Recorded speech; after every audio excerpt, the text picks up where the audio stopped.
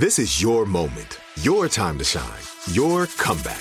You're ready for the next step in your career, and you want an education employers respect. So you're not just going back to school, you're coming back with Purdue Global. Backed by Purdue University, one of the nation's most respected public universities, Purdue Global is built for people who bring their life experience into the online classroom. Purdue Global, Purdue's online university for working adults. Start your comeback today at purdueglobal.edu. What's up, this your boy Lil Duval, and check out my podcast, Conversations with Unc, on the Black Effect Podcast Network. Each and every Tuesday, Conversations with Unc podcast feature casual and in-depth talk about ebbs and flows of life and the pursuit of happiness. Unlike my work on stage, I tap into a more serious and sensitive side to give life advice and simply offer words of encouragement, yet remind folks to never forget to laugh. Every Tuesday, listen to Conversation with Unc, hosted by Lil Duval on the Black Effect Podcast Network, iHeartRadio app, or wherever you get your podcasts. Presented by AT&T. Connecting changes everything. Hey everyone, this is Jodie Sweetin from the podcast How Rude, Tanneritos. I've been needing a quick getaway with my family, and the 2024 Hyundai Santa Fe is the perfect vehicle to take us there. It has standard third-row seating, so I'm able to pack my entire family, plus pets, in the car, while also having enough room for our camping essentials. Available H-Track all-wheel drive will get us through any dirt trails, and available dual wireless charging pads will ensure we never have to worry about getting stuck with a dead phone in the middle of nowhere.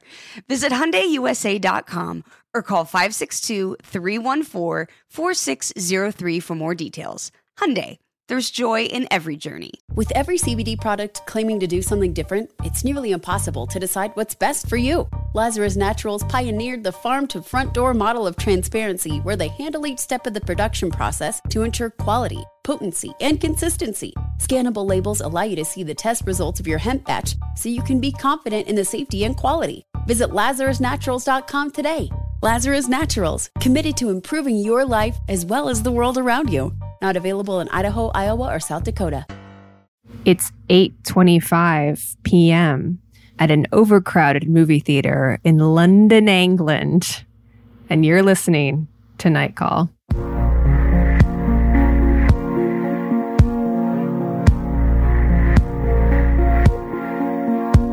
Hello and welcome to Night Call, a call-in show for our dystopian reality.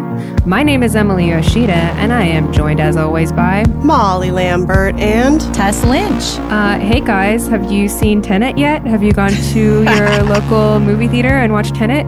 Oh yeah, we all piled in the car and then just jammed ourselves. Yeah. With our friend Tom, TC. Yeah, so Tom Cruise, who is a known maniac and also just loves the movies, loves the industry that has done so much for him. I mean, who wouldn't if you were Tom Cruise? Put out a little bit of propaganda this week urging filmgoers to take their lives into their hands and go see Tenet on the big screen. And he posted this very bizarre video with with the typically like bombastic tweet accompanying it. It says, "Big movie, big screen, loved it." I hate him so much. He's just like he's in like one of these full-on neoprene masks with like the vent that I think you're not supposed to have. Yeah, those are bad. I'm not sure. I don't know the latest on mask do's and don'ts. Those have the vent just sprays your germs out. Oh, okay. People think the vent is high tech and that it's somehow protecting you more, but actually the vent is for masks that are for forest fires and stuff. And so it's meant to spray your germs out and breathe in only the good air, but people keep using them now and it's bad. Yeah. So Tom Cruise is spraying he's got special germs, I'm sure. His germs are thetan free. So it's okay. But it's a very bizarre video. He sits in like a crowded theater and nobody seems to acknowledge the fact that Tom Cruise is sitting next to them at the theater. And then there's just like a kind of fuzzy handheld camera thing of like the opening title of Tenet. And then it's like, it's over. And he's like, it was great. I loved it. No further details. We still can't tell what Tenet is here in the United States, but I love that Tom Cruise is the person who's allowed to do a camera version of Tenet. Right. He's allowed to just film the screen. But also, I think it was a Mission Impossible cast and crew screening. Oh, okay. That kind of makes a little more sense. That's why people weren't like, Tom Cruise, although he did show like some tweens being like, oh, when he drove by. Right, when he's in the car in his mask. And then somebody was like, they must think he's somebody else. But he's making a big, it's clearly like a thing of like, I'm wearing a mask so I can go to the movie theater and therefore you should too. You have nothing to be afraid of but fear itself. And in the meantime, nobody's going to be seen. I don't think people are going to be seeing Tenet in the United States, at least. I think he was in England for that. But I know that this has been like a big moral issue for critics. The AV Club wrote about it recently, didn't they? I think so. There are reviews that are out because like critics for the most part are getting to go to distanced reviews where you're just in a big theater with like a handful of people and it's, relatively safer, I guess. Although I don't know if I was still a critic right now, I don't know if I'd be doing that. But there's one of the first reviews I saw was on Consequence of Sound, written by Robert Daniels, and he made sure to have a note at the bottom that was like, listen, this is the situation in which I watched this movie. Your own situation is probably not going to be like mine, so please consider that. And like, this is by no means an endorsement to go out and see this movie, even though his review of it was also pretty middling, as a lot of them have been, surprisingly. Like, it's very funny because right now, like with Tenet coming out and everything, the real Nolan heads are very loud and proud on the internet. And so it's interesting to see how much the reviews have actually been kind of negative for this one. And I don't know if that's sort of tinged by the whole COVID issue or if it's just a bad movie.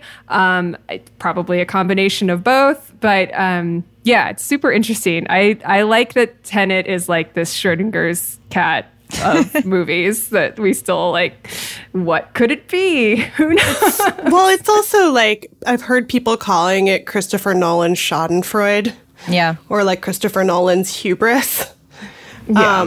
Because, he was so adamant and Warner Brothers was so adamant that this movie had to be shown in theaters on a big screen and would not possibly ever go to VOD or be in drive-ins.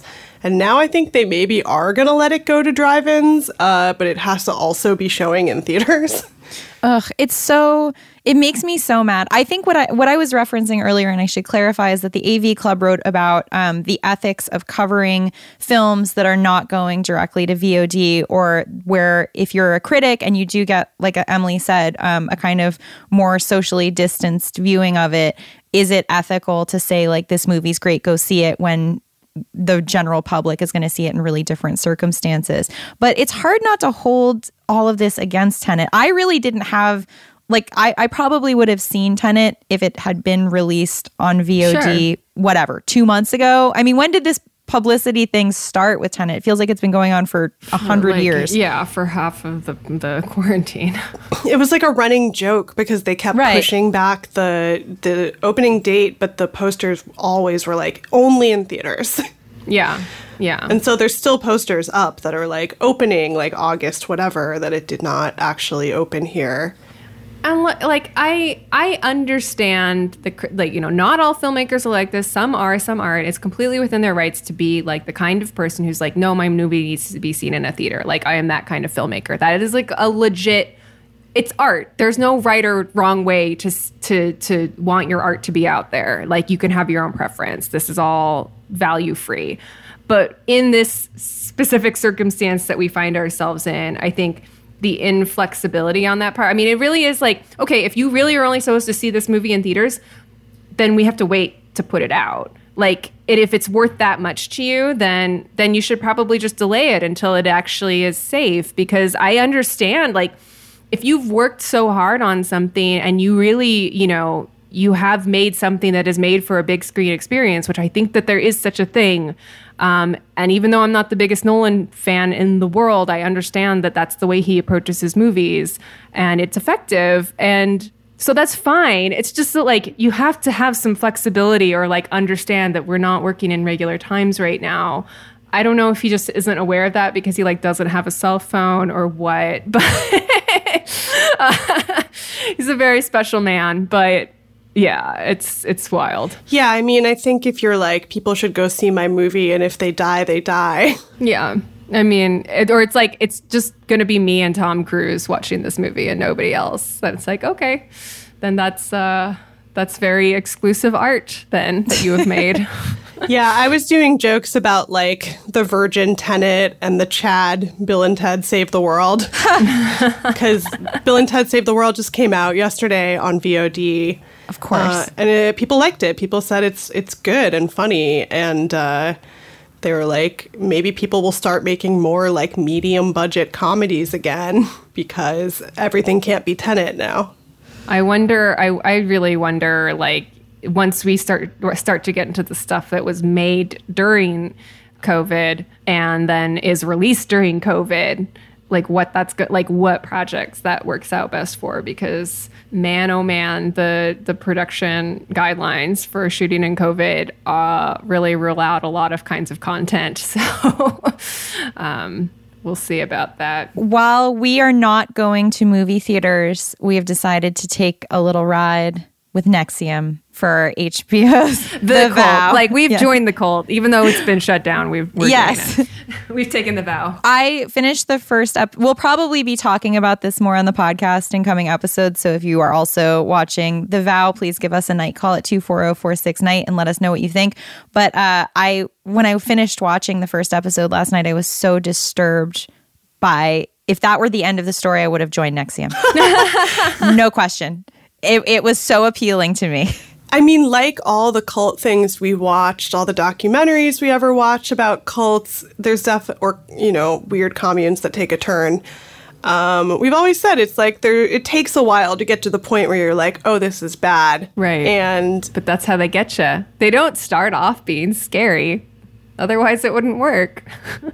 Yeah. I mean, this is pretty scary. Yeah. The first episode is really like the lobster in the pot, where they're turning up the temperature extremely gradually, because there is something about how NXIVM appears to be a very good-natured self-help group in the beginning. Like when you're introduced to it, it seems like the people who are being interviewed about it are really like relatable kind of, they're not like necessarily even down on their luck and like feeling like broken shells. It's just that they feel like they could be doing a little bit better than they're doing, and artistically and professionally and in their love lives. It's like, I just feel like, I want more joy in my life. And then you see the gatherings, which also are strange to watch those kind of things under quarantine because there's so much hugging and like putting sashes on each other and stuff.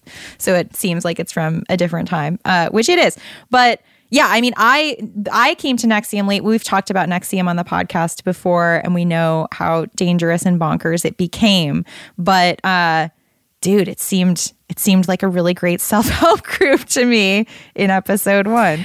I think I haven't watched The Vow yet. I plan on doing it this week. I listened to one of, I think, several podcasts about NXIVM, maybe a year or two ago, and I think one of the things I did come away from it with is just like that there's, again, like, sucks to be an actress, to have the specific insecurities and needs of an actress, because that seemed to be really like fundamental to a lot of the people who got brought into it and ultimately had like, leadership roles in it, is that it felt very parallel to the sorts of things the sorts of psychological dynamics that are at play when you are in a cast or in a theater company or something like that. So, yeah, I'm really interested to see the series.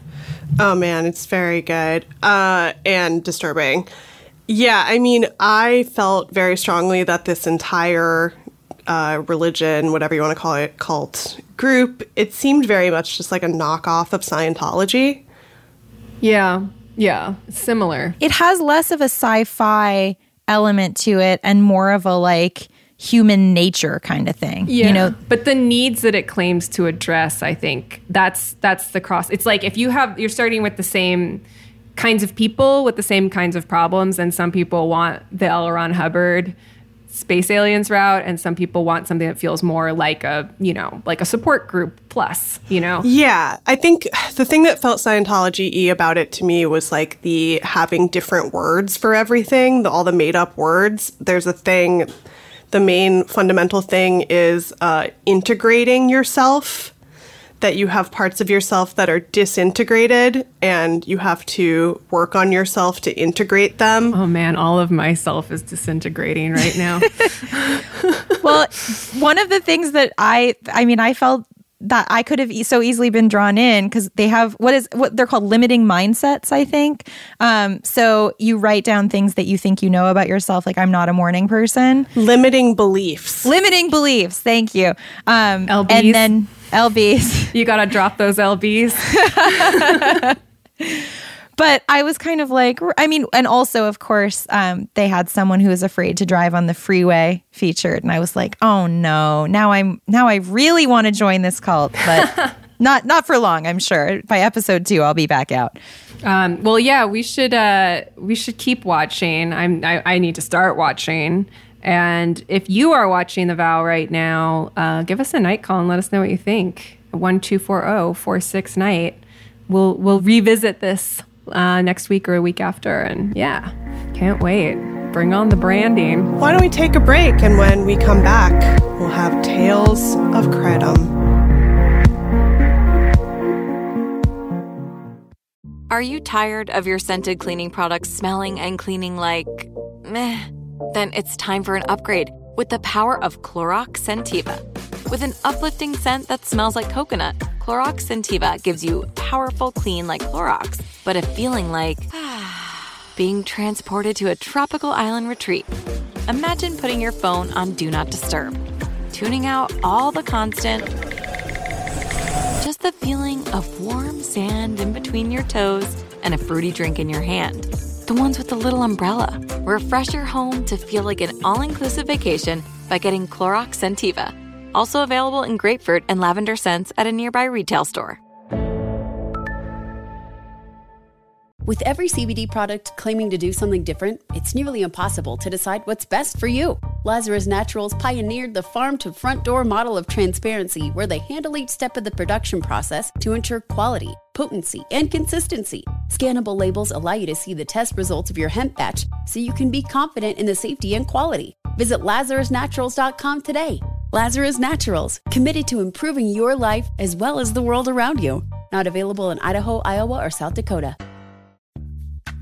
Snag a Job is where America goes to hire, with the deepest talent pool in hourly hiring. With access to over 6 million active hourly workers, Snag a Job is the all-in-one solution for hiring high-quality employees who can cover all your needs. On demand, temp to hire, part-time or full-time. You name the position. Warehouse worker, retail associate, grocery store clerk, fitness trainer, baker, stylist, bellhop, podcast producer. Yeah, Snag a Job's got a worker for that. With our easy-to-use platform, you're able to seamlessly post and fill available positions quickly with a dedicated customer support team to provide all the help you need along the way. Kind of nice knowing you have a talent pool like that in your own backyard, right? Snag a Job is the partner you need to keep your business running smoothly. So visit snagajob.com or text SNAG to 242424 to talk to an expert. Snagajob.com, where America goes to hire. Tired of endless diets and weight loss struggles? It's time to say goodbye to frustration and hello to results. Introducing Smart Metabolic Burn from BrainMD, your breakthrough solution to fight stubborn body fat. Imagine burning fat, balancing glucose levels, and regulating metabolism in just 12 weeks. This unique 2-in-1 product combines the power of 2 clinically studied ingredients in one revolutionary formula. Berberine, which targets abdominal fat, and OEA, which curbs your appetite. With just 2 capsules a day, Smart Metabolic Burn by BrainMD can kickstart your metabolism, fight stubborn body fat, especially that pesky abdominal fat, and support your weight management journey. Right now, save over 30% on Smart Metabolic Burn at GetSmartBurn.com. The lowest price anywhere. That's GetSmartBurn.com. Don't delay. Transform your life with Smart Metabolic Burn from BrainMD. These statements have not been evaluated by the Food and Drug Administration. Our products are not intended to diagnose, treat, cure, or prevent any disease. Welcome back to Night Call. We'd like to take a night call, a couple of night calls, with some opposing views about a little substance called kratom. This is some point counterpoint kratom edition. Sorry, kratom. Hey y'all, my name is Jamie, a huge fan of the pod, and when I saw y'all were talking about kratom, I got so excited and immediately had to call in. I have been using it off and on for about 3 years now, and it's been a great help to me. I have chronic back pain from scoliosis and pretty bad anxiety, and it's helped alleviate pretty much all of these symptoms. However, I have had pushback from my psychiatrist who's against me being on any kind of drugs, but I don't think the medical community has enough data to be pushing one way or the other. I love kratom personally, and I think it's been extremely helpful to me, and I think it's ridiculous for the government to try to classify this as a Schedule I drug, just based off the data that's already come out about it from users like me. Anyway, that's my experience, and thank you for talking about this. I swear nobody is, and I've been using it for so long.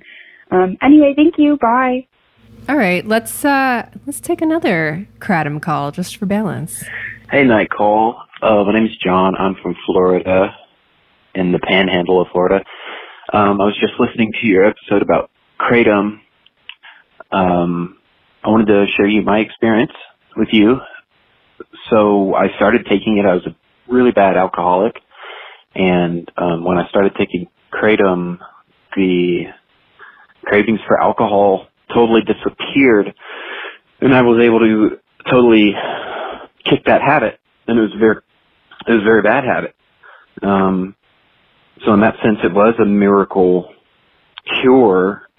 I didn't have much DTs or anything, so it wasn't like it took care of me physically. It was just mentally. But because of that, as a result, I got hooked on kratom, which is something that's totally possible. And a lot of the proponents of legalization or the,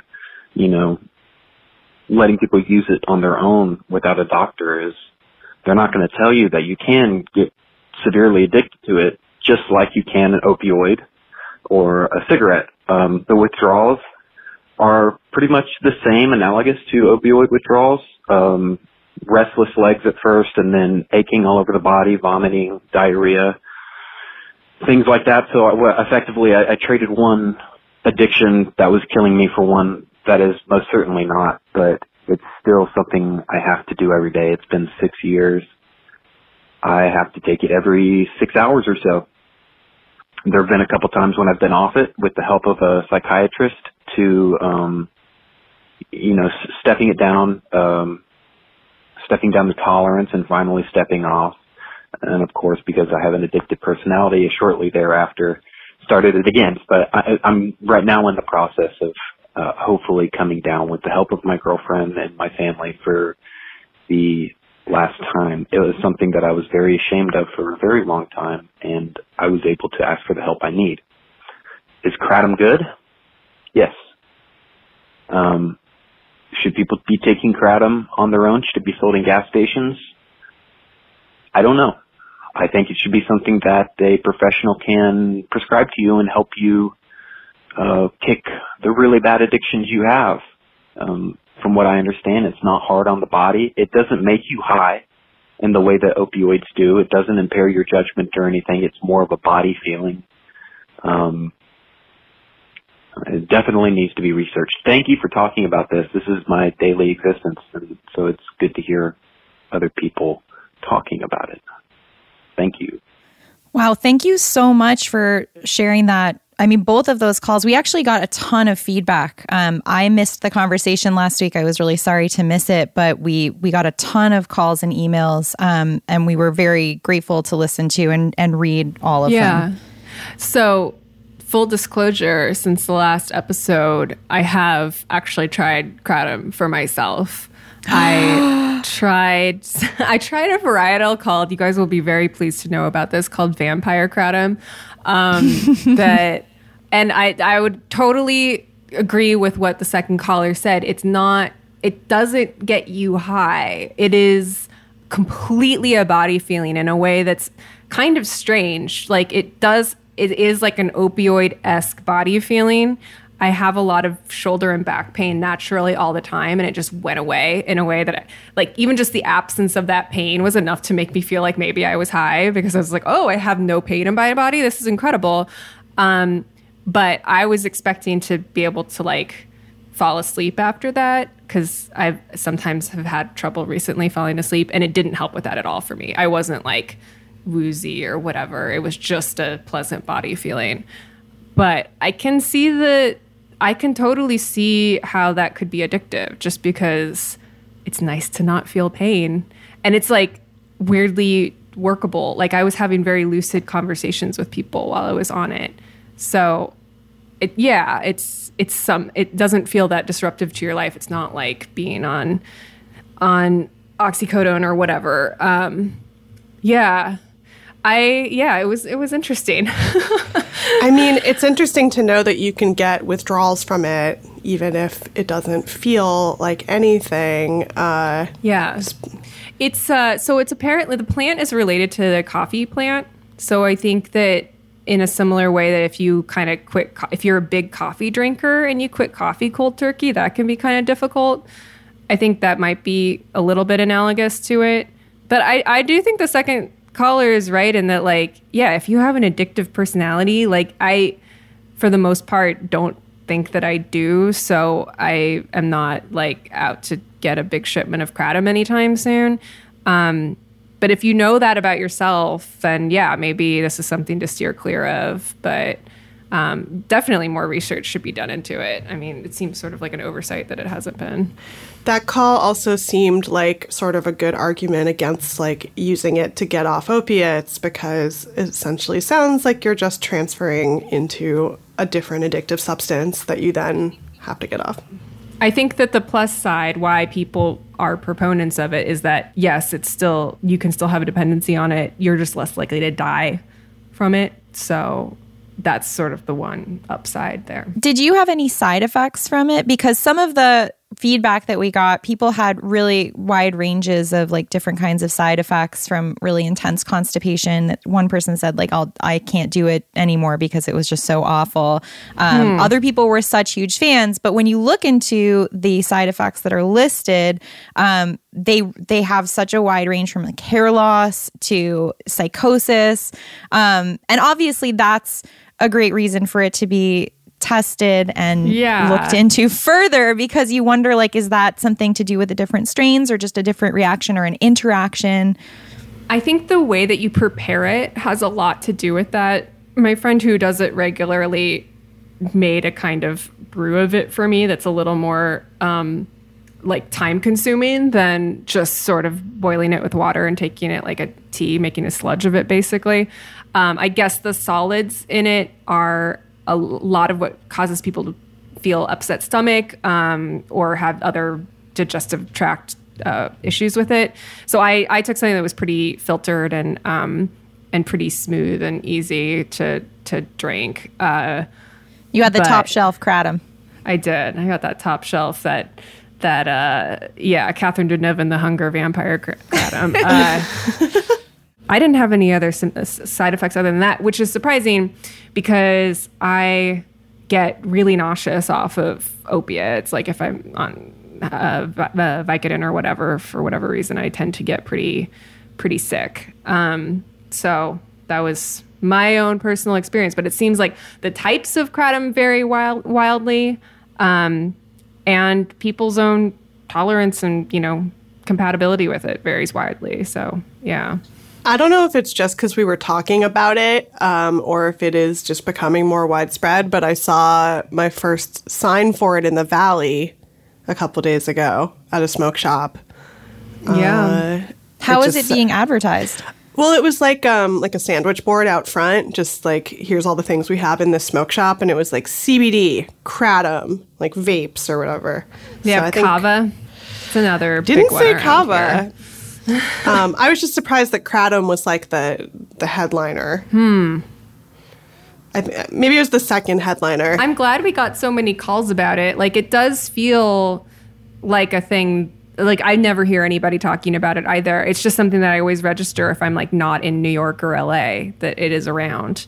like it was around in Florida last time I was in Florida. And it feels kind of semi-regional, or it's not a coastal elite drug, we'll say.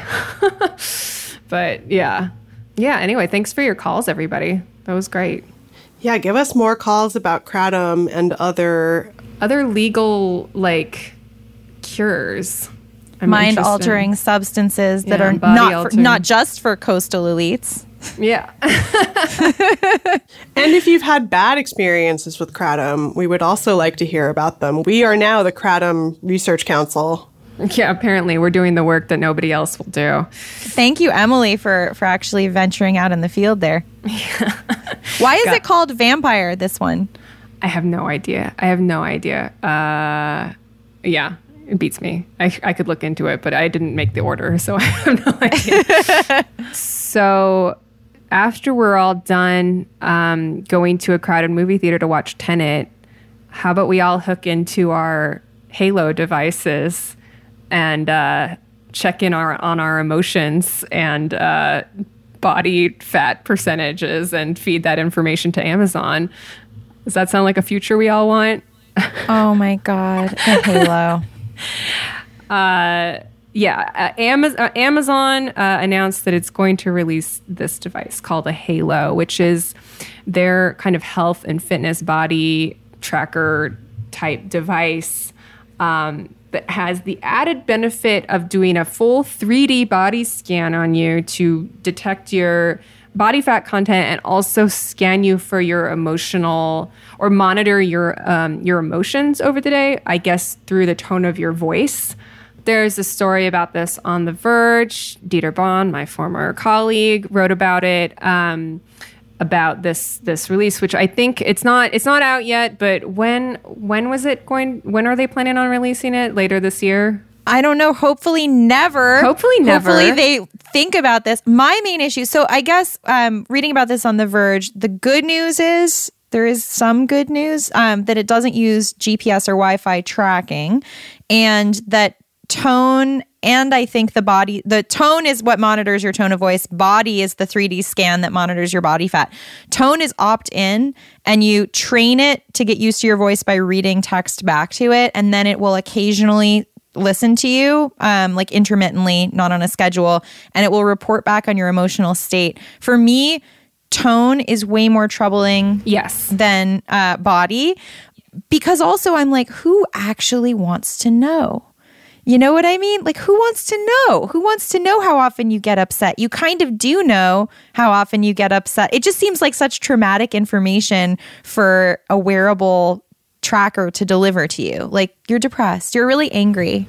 And it's also, we don't know who is eventually going to be paying for this information, and having access to it and knowing what your emotion levels are on your Halo on any given day, and like whether or not that could be used as justification for law enforcement to do X, Y, or Z to you because you were angry on your Halo.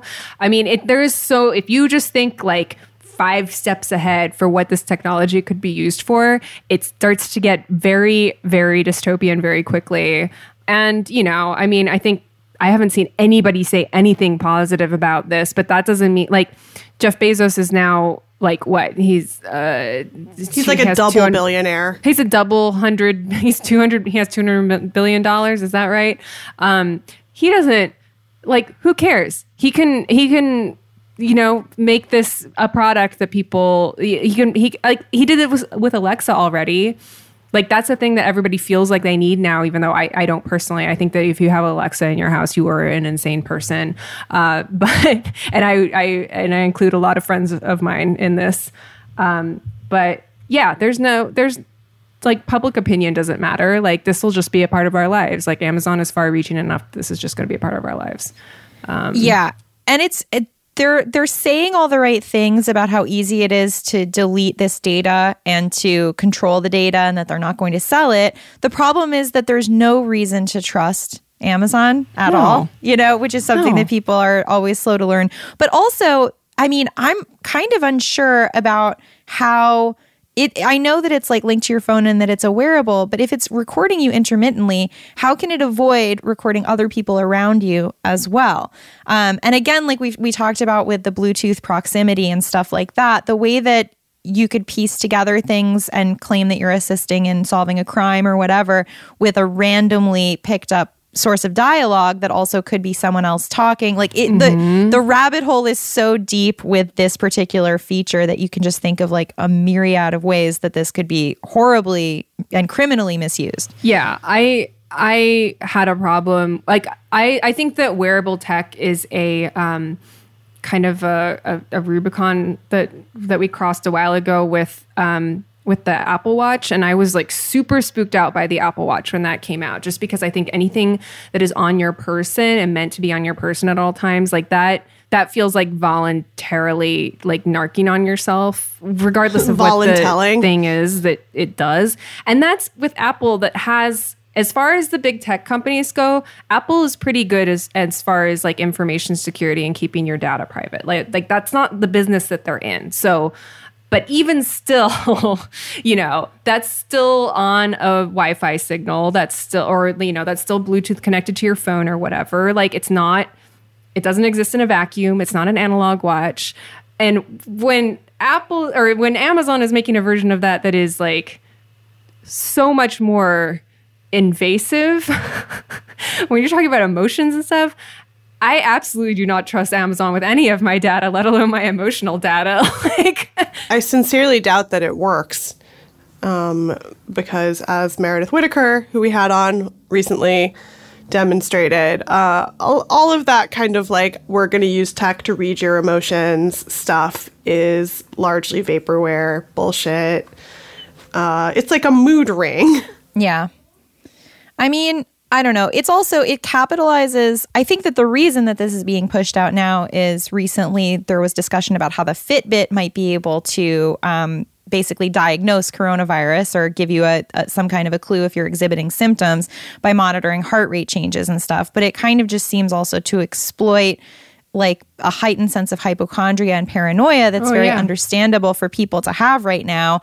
But it's weird to tack on tone, because again, I can't understand how that benefits a person who's experiencing emotions, and like I guess it serves as a mirror, but as Molly pointed out, it's being interpreted by AI that is notoriously bad at deciphering human emotions at all. So you could be told that you're, you know, a very like depressed or angry person when maybe that's just a flaw. Yeah. Like, and that's completely aside from the data privacy or anything. It's like once you put something in the mix that you are essentially like performing for, you know, you have an audience in the form of this Halo device, that kind of changes your entire relationship to yourself and your emotions, and like makes you think about them in a way that maybe is not completely natural, like healthy. Those are all values that vary from person to person, but still, like, it's just, who would want that in their lives? Here at Night Call, we only endorse one form of regulating your emotions, and that is astrology. Yes.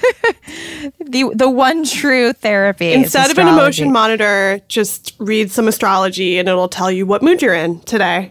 And then you know. I thought it was interesting, the performative, like performing emotion for your wearable is interesting, because we all had differing opinions about the episode, the Black Mirror episode Nosedive, but it reminds me a lot of that, where it becomes kind of like what you're almost like, whether or not they're selling your data, it seems like a way to practice being a false version of yourself. Yes.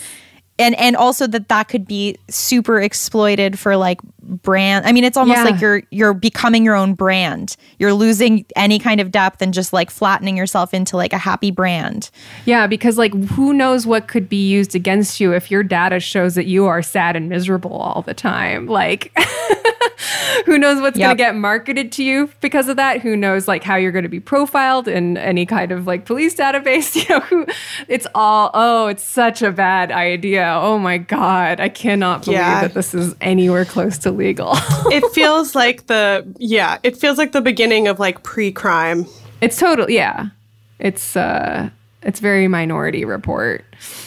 Speaking of TC, Tom Friend Cruise Pal. I'm going to call him that forever now. Tom Friend Cruise Pal. So we're going to take a quick break, and when we come back, we're going to be joined by our guest this week, Catherine Spires, to talk about food, community fridges, and all sorts of fun stuff. So stay tuned for that. Are you tired of your scented cleaning products smelling and cleaning like meh? Then it's time for an upgrade with the power of Clorox Scentiva.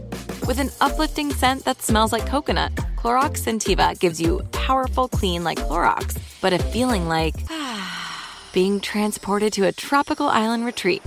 Imagine putting your phone on Do Not Disturb, tuning out all the constant, just the feeling of warm sand in between your toes and a fruity drink in your hand. The ones with the little umbrella. Refresh your home to feel like an all-inclusive vacation by getting Clorox Scentiva. Also available in grapefruit and lavender scents at a nearby retail store. With every CBD product claiming to do something different, it's nearly impossible to decide what's best for you. Lazarus Naturals pioneered the farm-to-front-door model of transparency, where they handle each step of the production process to ensure quality, potency, and consistency. Scannable labels allow you to see the test results of your hemp batch, so you can be confident in the safety and quality. Visit LazarusNaturals.com today. Lazarus Naturals, committed to improving your life as well as the world around you. Not available in Idaho, Iowa, or South Dakota. Snag a Job is where America goes to hire, with the deepest talent pool in hourly hiring. With access to over 6 million active hourly workers, Snag a Job is the all-in-one solution for hiring high-quality employees who can cover all your needs. On demand, temp to hire, part-time or full-time. You name the position. Warehouse worker, retail associate, grocery store clerk, fitness trainer, baker, stylist, bellhop, podcast producer. Yeah, Snag a Job's got a worker for that. With our easy-to-use platform, you're able to seamlessly post and fill available positions quickly with a dedicated customer support team to provide all the help you need along the way. Kind of nice knowing you have a talent pool like that in your own backyard, right?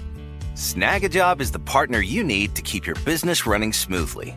So visit snagajob.com or text SNAG to 242424 to talk to an expert. Snagajob.com, where America goes to hire.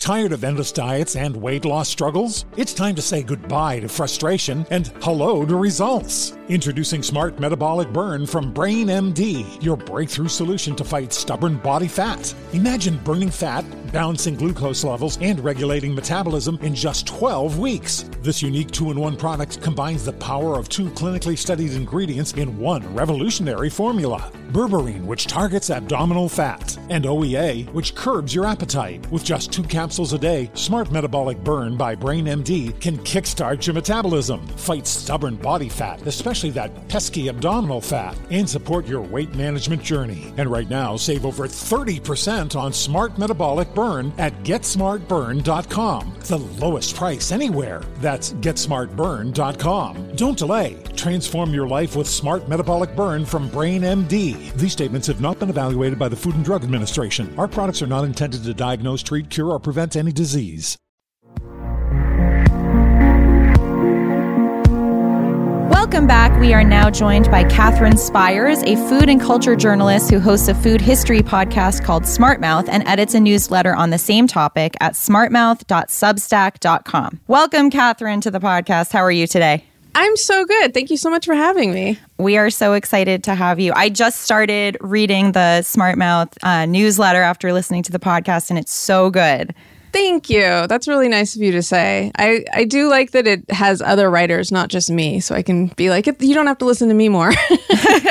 Yeah, it's nice to kind of spread it around. And you have some really good contributors. There was one about Midwestern ice creams that was great. I think that was by Ellen. Or no, the Ellen Canner one was the New Orleans fritter.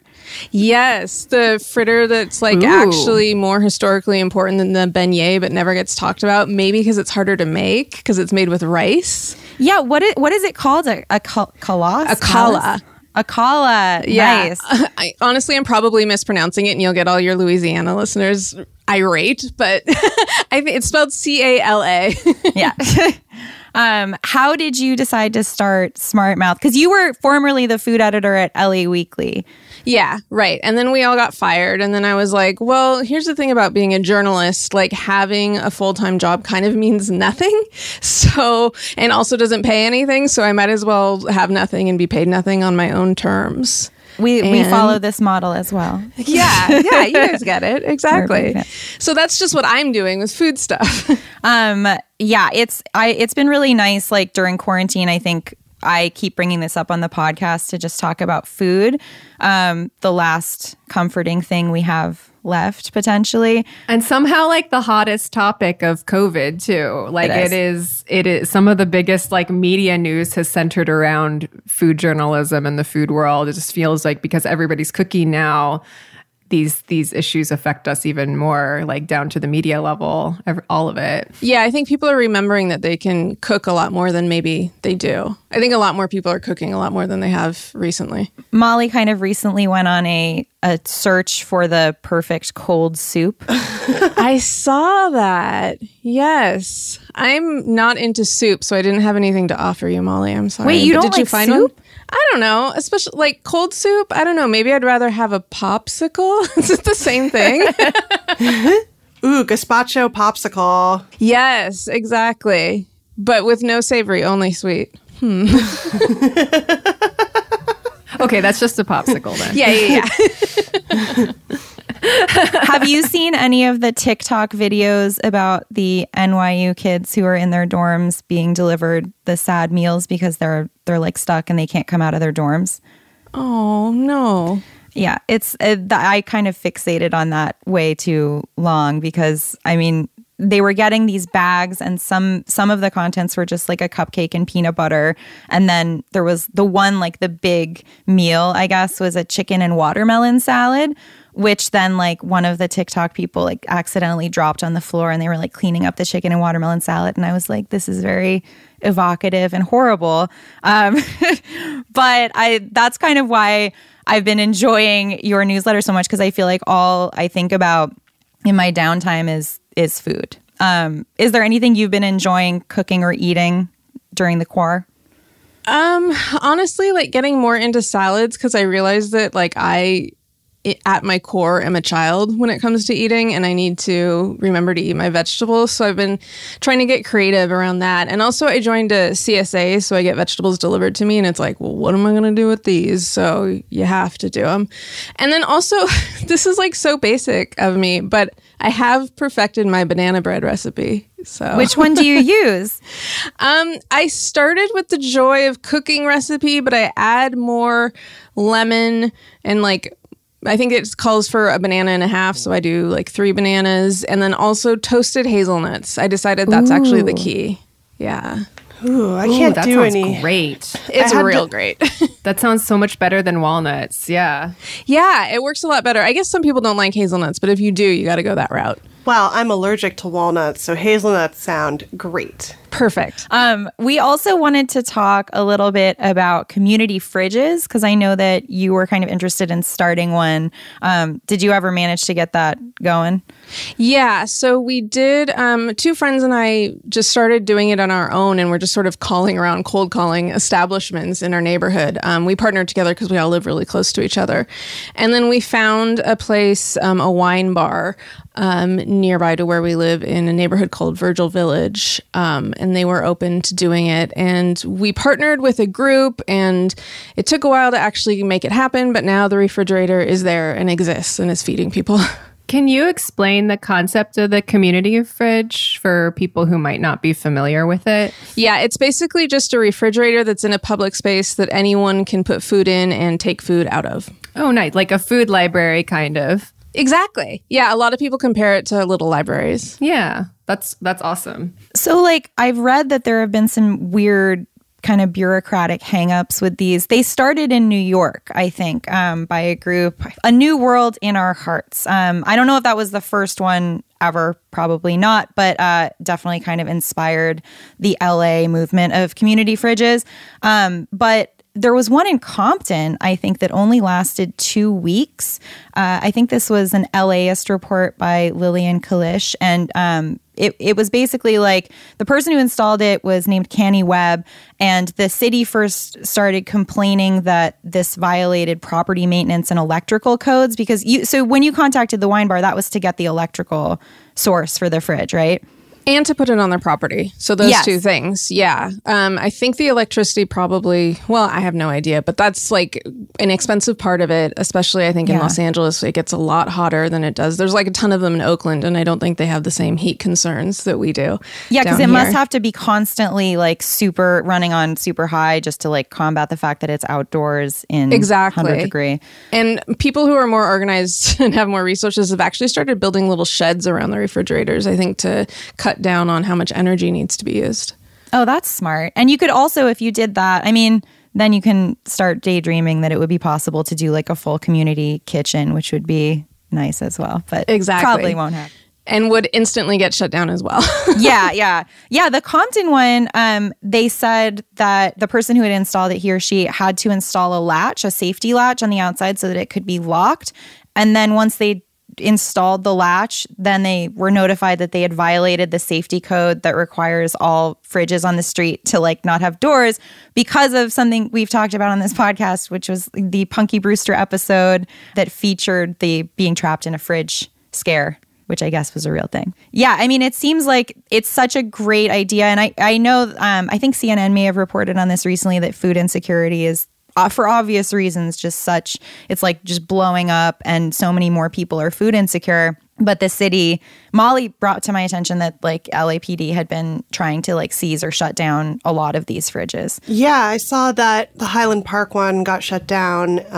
They, were cited for violating some code or something. But I think what Catherine was saying, it's like if you get a business to host it, I believe that is more legit. But I also think they're just trying to figure out ways to shut this down because they hate when we have nice things. Yeah, exactly. It doesn't matter who hosts it, I don't think. And I think that really the fridges are sort of acting outside of laws and legislation. Like, I think that the ones that have been shut down, health department officials or whoever had to work really hard to find a way to shut it down. It's just like there's no legislation around these community fridges yet. But I do think that it is probably a good idea to have them off the sidewalk, both so that they don't attract official attention. And also, I think for accessibility issues, don't block sidewalks. Yeah, we're very anti-scooter for that reason. Yes, agreed. I think also like an issue, and we're going to see this more and more, like Hurricane Laura just came through like Texas and Louisiana, like on top of the like food security that is happening for economic reasons and for COVID reasons, like there are going to be more and more natural disaster related food insecurity situations. I'm in Iowa right now. I went and worked for a little bit at a very, very ad hoc kind of food bank that was being put together because a ton of people there hadn't had power for 2 weeks and all of their food went bad. And so like, if you already had a system set up like a community fridge or, just a kind of like a public mutual aid type situation, then you wouldn't have to scramble to put that kind of thing together. It could be in place and like people would know what to do and where to go. Because I think like half of it is putting it together and half of it is getting the word out so people know that they can access those resources. Yeah, that makes a lot of sense. It kind of reminded me, the community fridges, of one of the things that I now look back fondly on from the beginning of quarantine, where everyone was really not going to the store and there were a lot of major shortages where and also when Molly lost her cat, like neighbors were kind of talking to each other, not to use the next door motto, like when neighbors talk, good things happen. But like I was genuinely borrowing sugar and flour and stuff from my neighbors, and the community fridge kind of seems like a natural extension of that and kind of maybe a way to get something good out of a truly awful experience, to just be able to recognize like, the need and the surplus and like how those things can exist next door to each other. But I'm also curious, have you encountered anybody who's been against the fridge? Like Do you have any fridge haters? No, I wouldn't say anyone who's actively against it. It was just like a lot of the businesses that we contacted said, this is a really good idea, but we can't do it here. And I think in a lot of cases, it was like they don't want to do it there for so many reasons. We actually have insurance. There's an organization called Frege that like offers insurance for these public fridges. So technically that shouldn't be an issue. And when I say that, I kind of like get ignored. I think they just don't. I mean, and I kind of understand people getting nervous about people gathering at their business to not, patronize their business. So, but yeah, I don't think anyone is actively against them, but a lot of people are just kind of hesitant to get involved. That makes sense. I saw that there was one that was opening up in Eagle Rock also just as of a couple days ago. I think Molly may have seen that too. But I was curious. I was like, I wonder how quickly these are going to pop up versus how quickly they're getting dismantled. It's kind of nice to hear that it's a more complicated process to get them taken down, that it's hard to find those codes that they're violating. And also that people are willing to kind of like, install a latch if they're supposed to install a latch, take the latch off if they're not allowed to have it. But I wonder how people, if they're interested in joining this project, can kind of get involved. And like, is there a hub in LA? Like, is there a website that people can check out if they want to propose a community fridge in their neighborhood? Yeah, so there's a couple different ways of doing it. You can definitely just do it yourself. That is like one of the options. But I do think it's probably important to think about how much work that these are going to take.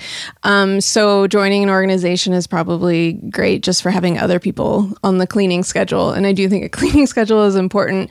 There's the one that I'm working with is called the People's Bodega. They actually started with kind of like a different idea. They're more about support at the marches, but they kind of pivoted to the refrigerators as well.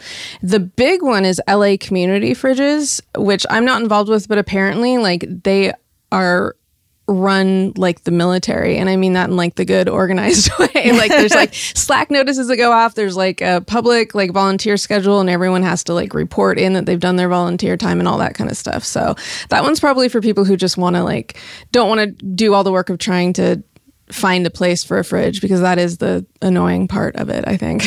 Yeah, I mean, it seems like there is so much opportunity to kind of rethink the way that we all take care of each other as a community. And when this project started, I believe I think it started in New York, and maybe it started everywhere at the same time. The People's Bodega started in New York, right? Yeah. I think so, actually. Like, there's People's Bodega, and then there's People's Bodega NYC, and I don't know if they're joined together now. I don't know how that started. But yeah, the community fridges are like 10 years old, like as a concept as we know it now, but definitely when they started around 10 years ago, and it was mostly in Europe, it was way more about food waste, combating food waste. And I think that like during COVID, it switched, and food waste is usually written as one of the reasons for doing it. But I think it's definitely about people getting enough food. Yeah, and it definitely feels like it is in the tradition or inspired by the Black Panthers breakfast program. Completely. Which was, a community program to provide free breakfast for everybody in a neighborhood that sort of acknowledges, food insecurity and other things that the government is not really dealing with. And I believe that also was, they tried to find ways to criminalize that, even though you should be able to feed people for free. Yeah, it definitely has a lot of similarities. I think a lot less organized than the Black Panthers were. Like they had a point from the start. Whereas I think when the fridges first started, both at the beginning and now during COVID, it was kind of ad hoc and just like, we'll try it out. But it is, like I said, with LA Community Fridges, it's becoming pretty organized. One of the things, it was a long time ago, Catherine, but on your Instagram, I remember you had a post discussing businesses that don't take cash. I will not name the restaurant. Yes. It's a very interesting topic for me. Wait, name the restaurant. No, I don't want to because people were so mean to me my point in that post was actually I wish that the journalists were writing about this restaurant in the sense of the neighborhood that it's in and the fact that it doesn't accept cash. And then the people who got mad at me, I don't think are very intelligent people, but it was still really hard couple of days to be screamed at constantly. It's weird because you can be kind of like, well, I understand why a business would decide to not not accept cash, and to also acknowledge the fact that that's wrong, for a number of more important reasons. Yeah. I didn't think that it was weird to say that it's classist. Because it is classist, because a lot of people don't have bank accounts and so they don't have plastic. They can only pay with cash. And I do think that, everyone's becoming more socially aware, and that's so good. And I wonder if people who took offense at the idea of it being classist last year would maybe still feel the same way this year. Yeah. I mean, there are a few businesses in my neighborhood that are cashless and were called out on social media, and the engagement was really interesting because a lot of the businesses are pretty like socially aware, and they were just like, we've been robbed too many times, like the insurance, blah, blah, blah. But it's hard because a lot of the neighborhoods that are cashless are really like, the kind of weird LA awful gentrified mix of like these old residents, a lot of unhoused people, and then these newcomers who are like just paying with the chip. And you can feel the tension there. And it felt like the tension was kind of playing out in that conversation in an interesting way. And I think it seems as though like food journalists are also very split on the issue, at least from your post about it. But yeah, I wonder kind of how that would be tackled now. And I wonder if that's something that when you cover a restaurant that is cashless, like you should feel compelled to kind of get into that a little bit in the coverage. Yeah, I think it's an interesting data point, kind of the way that you would talk about anything else having to do with a restaurant. And actually, your point ties in perfectly because we put our fridge in the parking lot between a little grocer called Rick's Produce and a wine bar called Melody. And Melody is often listed as one of the gentrifiers of Virgil Village.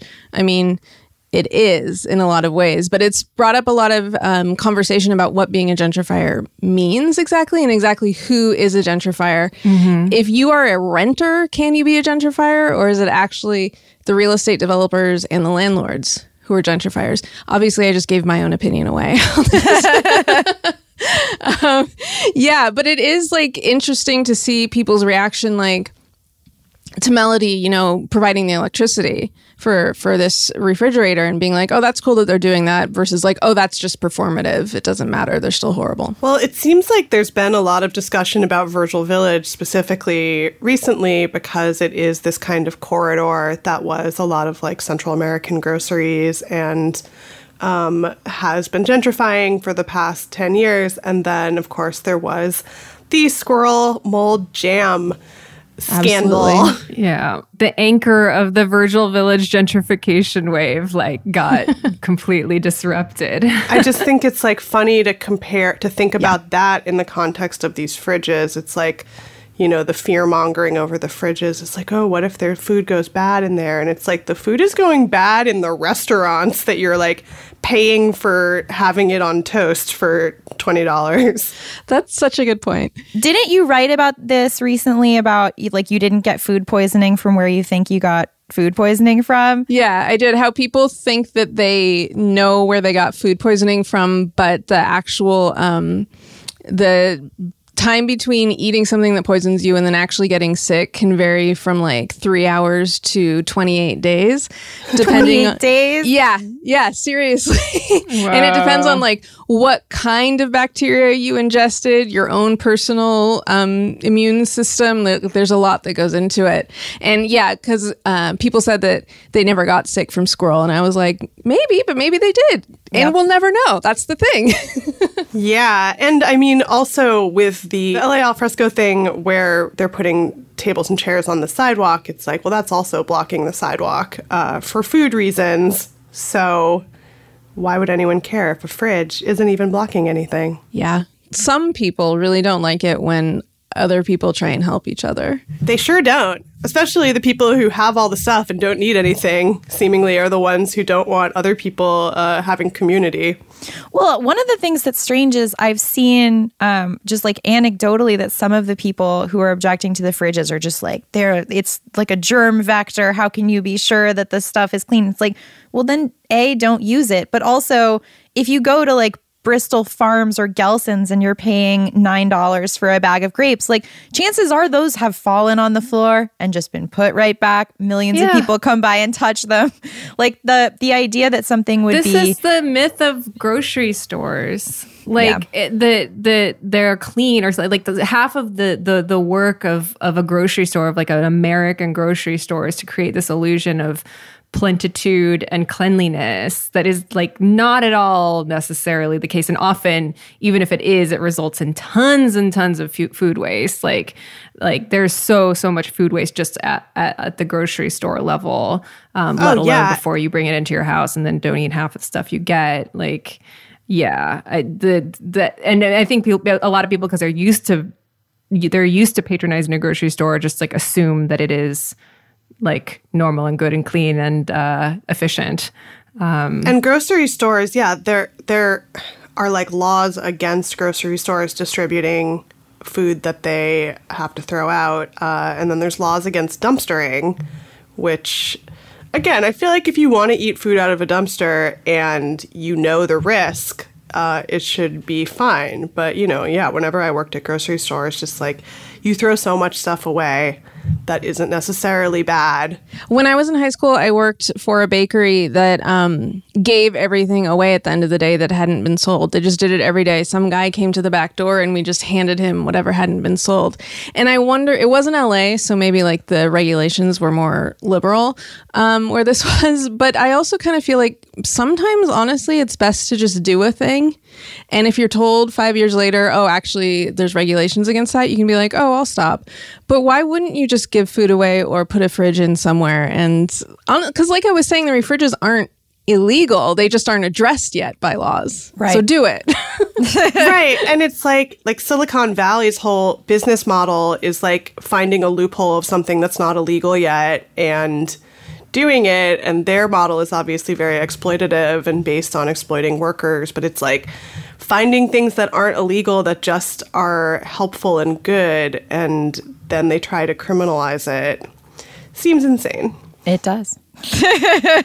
I was going to ask you, Catherine, also because we've talked, I think, on the podcast about LA Weekly and how it's changed and everything. But do you have any like favorite kind of places that have taken that over, doing like really good food reporting on a local level? And do you have any recommendations where people can look into that stuff besides Smart Mouth?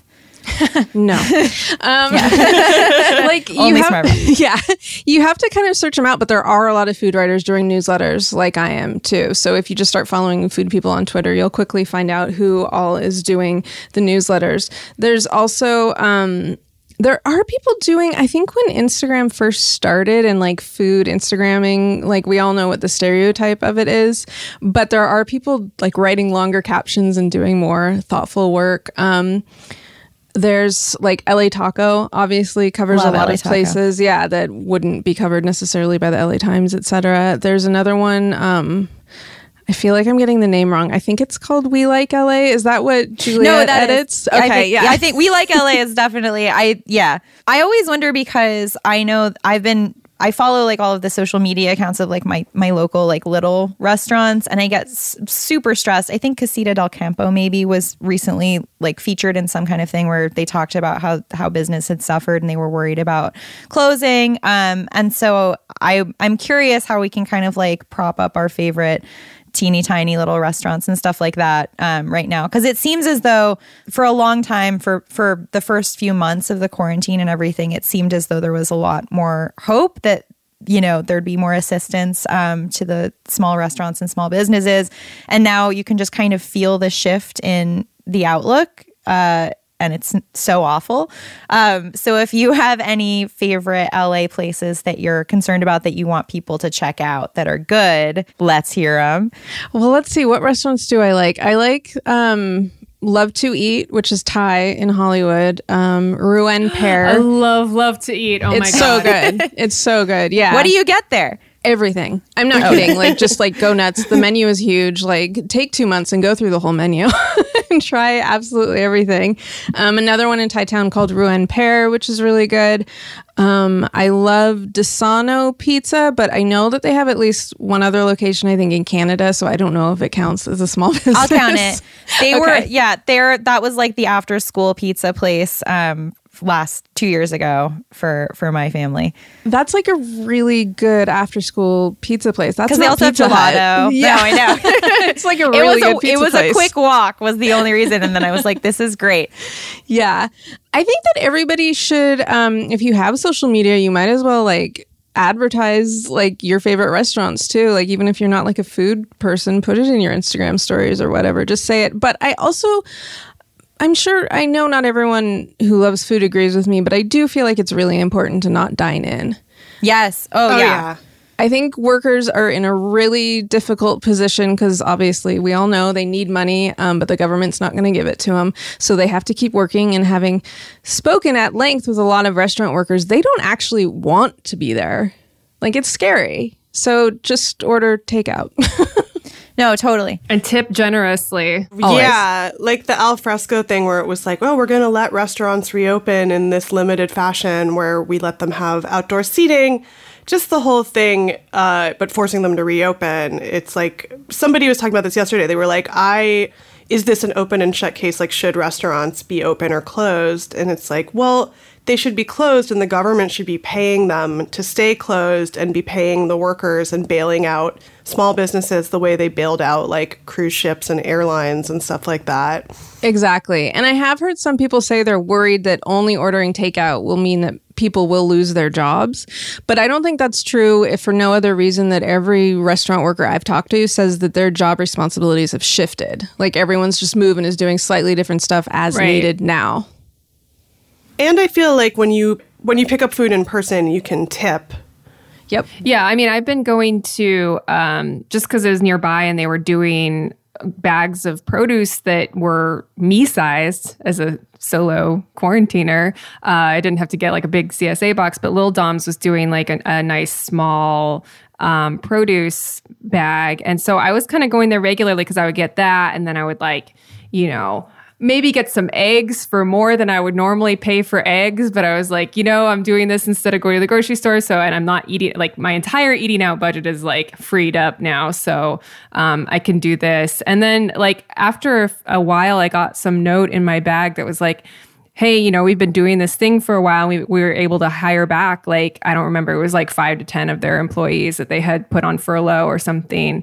And so it's like, yeah, this stuff, it does make a difference. And like, choosing where to spend your money and where to, to invest in the neighborhood businesses that you like, it can make a big difference, I think. Yeah. Karina Longworth, friend of Night Call, had a good post the other day too, where she was like, I'm worried about the small places. She was like, everybody knows that like places like John and Vinny's or whatever will like get bailed out and, have investors no matter what. But, she was talking specifically about like small Italian red sauce places that, have been here since the 50s that, are part of what makes LA great, and a great place to live. And I was saying like Thai Town, is... You mentioned a couple of places in Thai Town, but like Thai Town has, some of the best food in LA and is a place I'm always worried about gentrifying because it's right next to Hollywood and, it's a relatively recent enclave. So I definitely encourage everybody to support like especially, ethnic enclave neighborhoods. Especially Asian restaurants, I believe, had lost business when COVID first started because of racism. So, support places in the San Gabriel Valley, support Koreatown. Yeah, because Din Tai Fung in Arcadia closed. Well, Din Tai Fung is an international chain. No, I know, but I was shocked. I was like, the fact that this is affecting Din Tai Fung of all places is really unexpected to me. I think one thing that like I feel like I truly know nothing about is what to assume is more at risk restaurant-wise, because a lot of times it feels like it's not the places you would expect. Like when I heard the thing about Din Tai Fung, I was quite shocked. And you would think, oh, it has this whole, international business around it. Like, they could, hopefully buffer it from that kind of thing.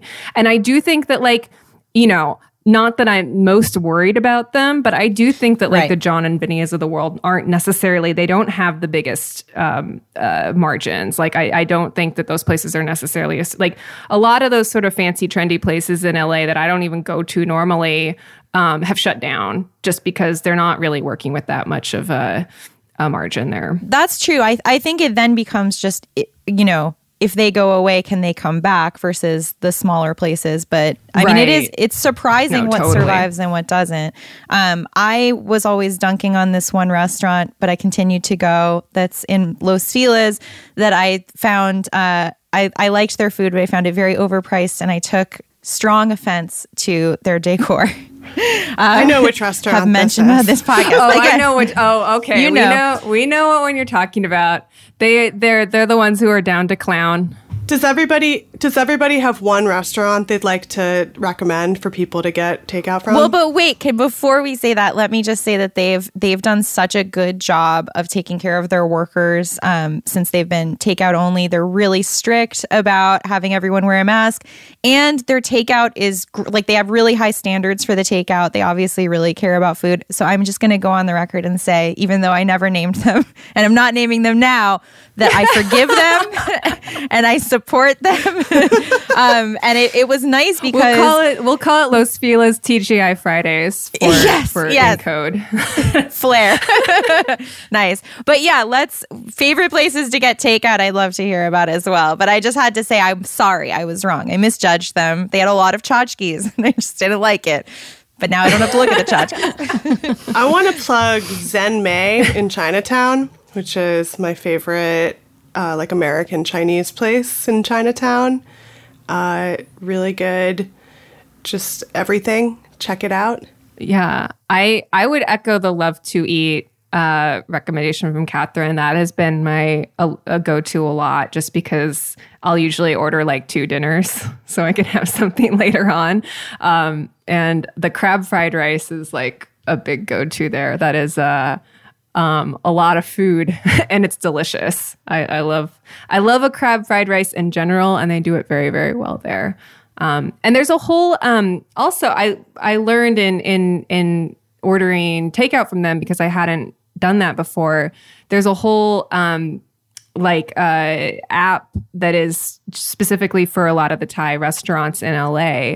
And I don't really know what the deal with it is, but it seems like they figured out, like, a lot of these restaurants team together to have a different platform to work on that's not like Seamless or DoorDash or whatever, which, you know, I was happy to learn about. I hope that it is better for their employees and stuff to use that use that alternate app. But that was cool. Nice. Catherine, do you have any favorite takeout spots to plug besides the ones that you've listed? Anyone you're worried about and you want to throw them a ton of support?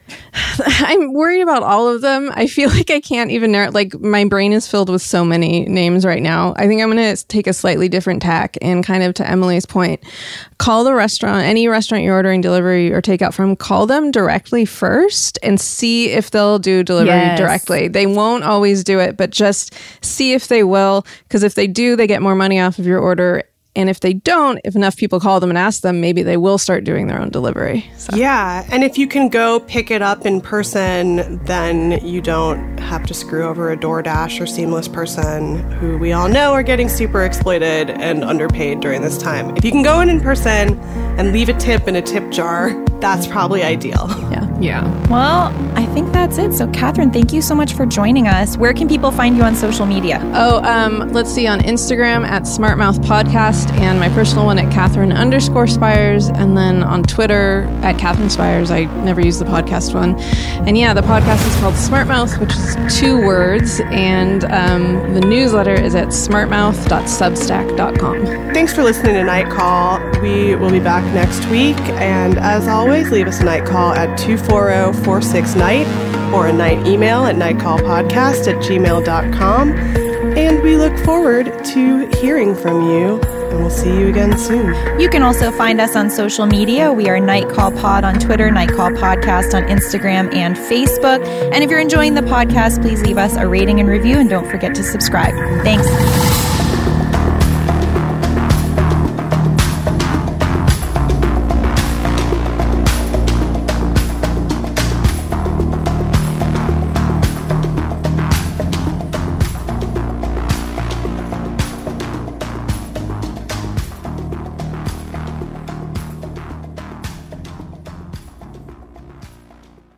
There's no distance too far for the perfect trip.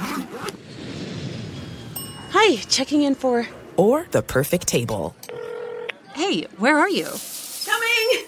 And when you get access to Resi Priority Notify with your Amex Platinum card... Hey, this looks amazing. I'm so glad you made it. And travel benefits at fine hotels and resorts booked through Amex Travel, it's worth the trip. That's the powerful backing of American Express. Terms apply. Learn more at americanexpress.com/withAmex. With every CBD product claiming to do something different, it's nearly impossible to decide what's best for you. Lazarus Naturals pioneered the farm-to-front-door model of transparency, where they handle each step of the production process to ensure quality, potency, and consistency. Scannable labels allow you to see the test results of your hemp batch, so you can be confident in the safety and quality. Visit LazarusNaturals.com today. Lazarus Naturals, committed to improving your life as well as the world around you. Not available in Idaho, Iowa, or South Dakota.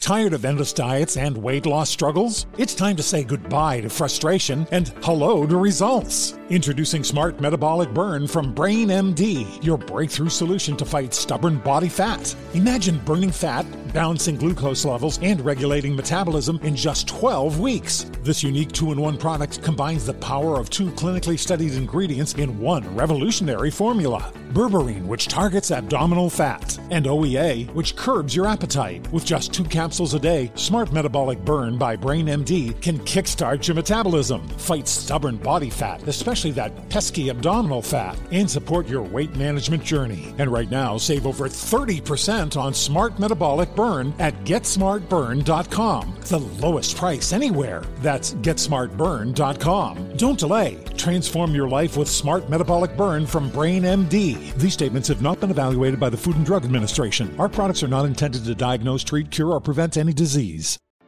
Pacaso knows your vacation home is your best home. It's the place that brings family and friends together. It's where you're the best version of yourself. Pacaso makes it easy to co-own a luxury vacation home in amazing locations. Listings start at $200K for 1/8 ownership. Pacaso does all the work for you.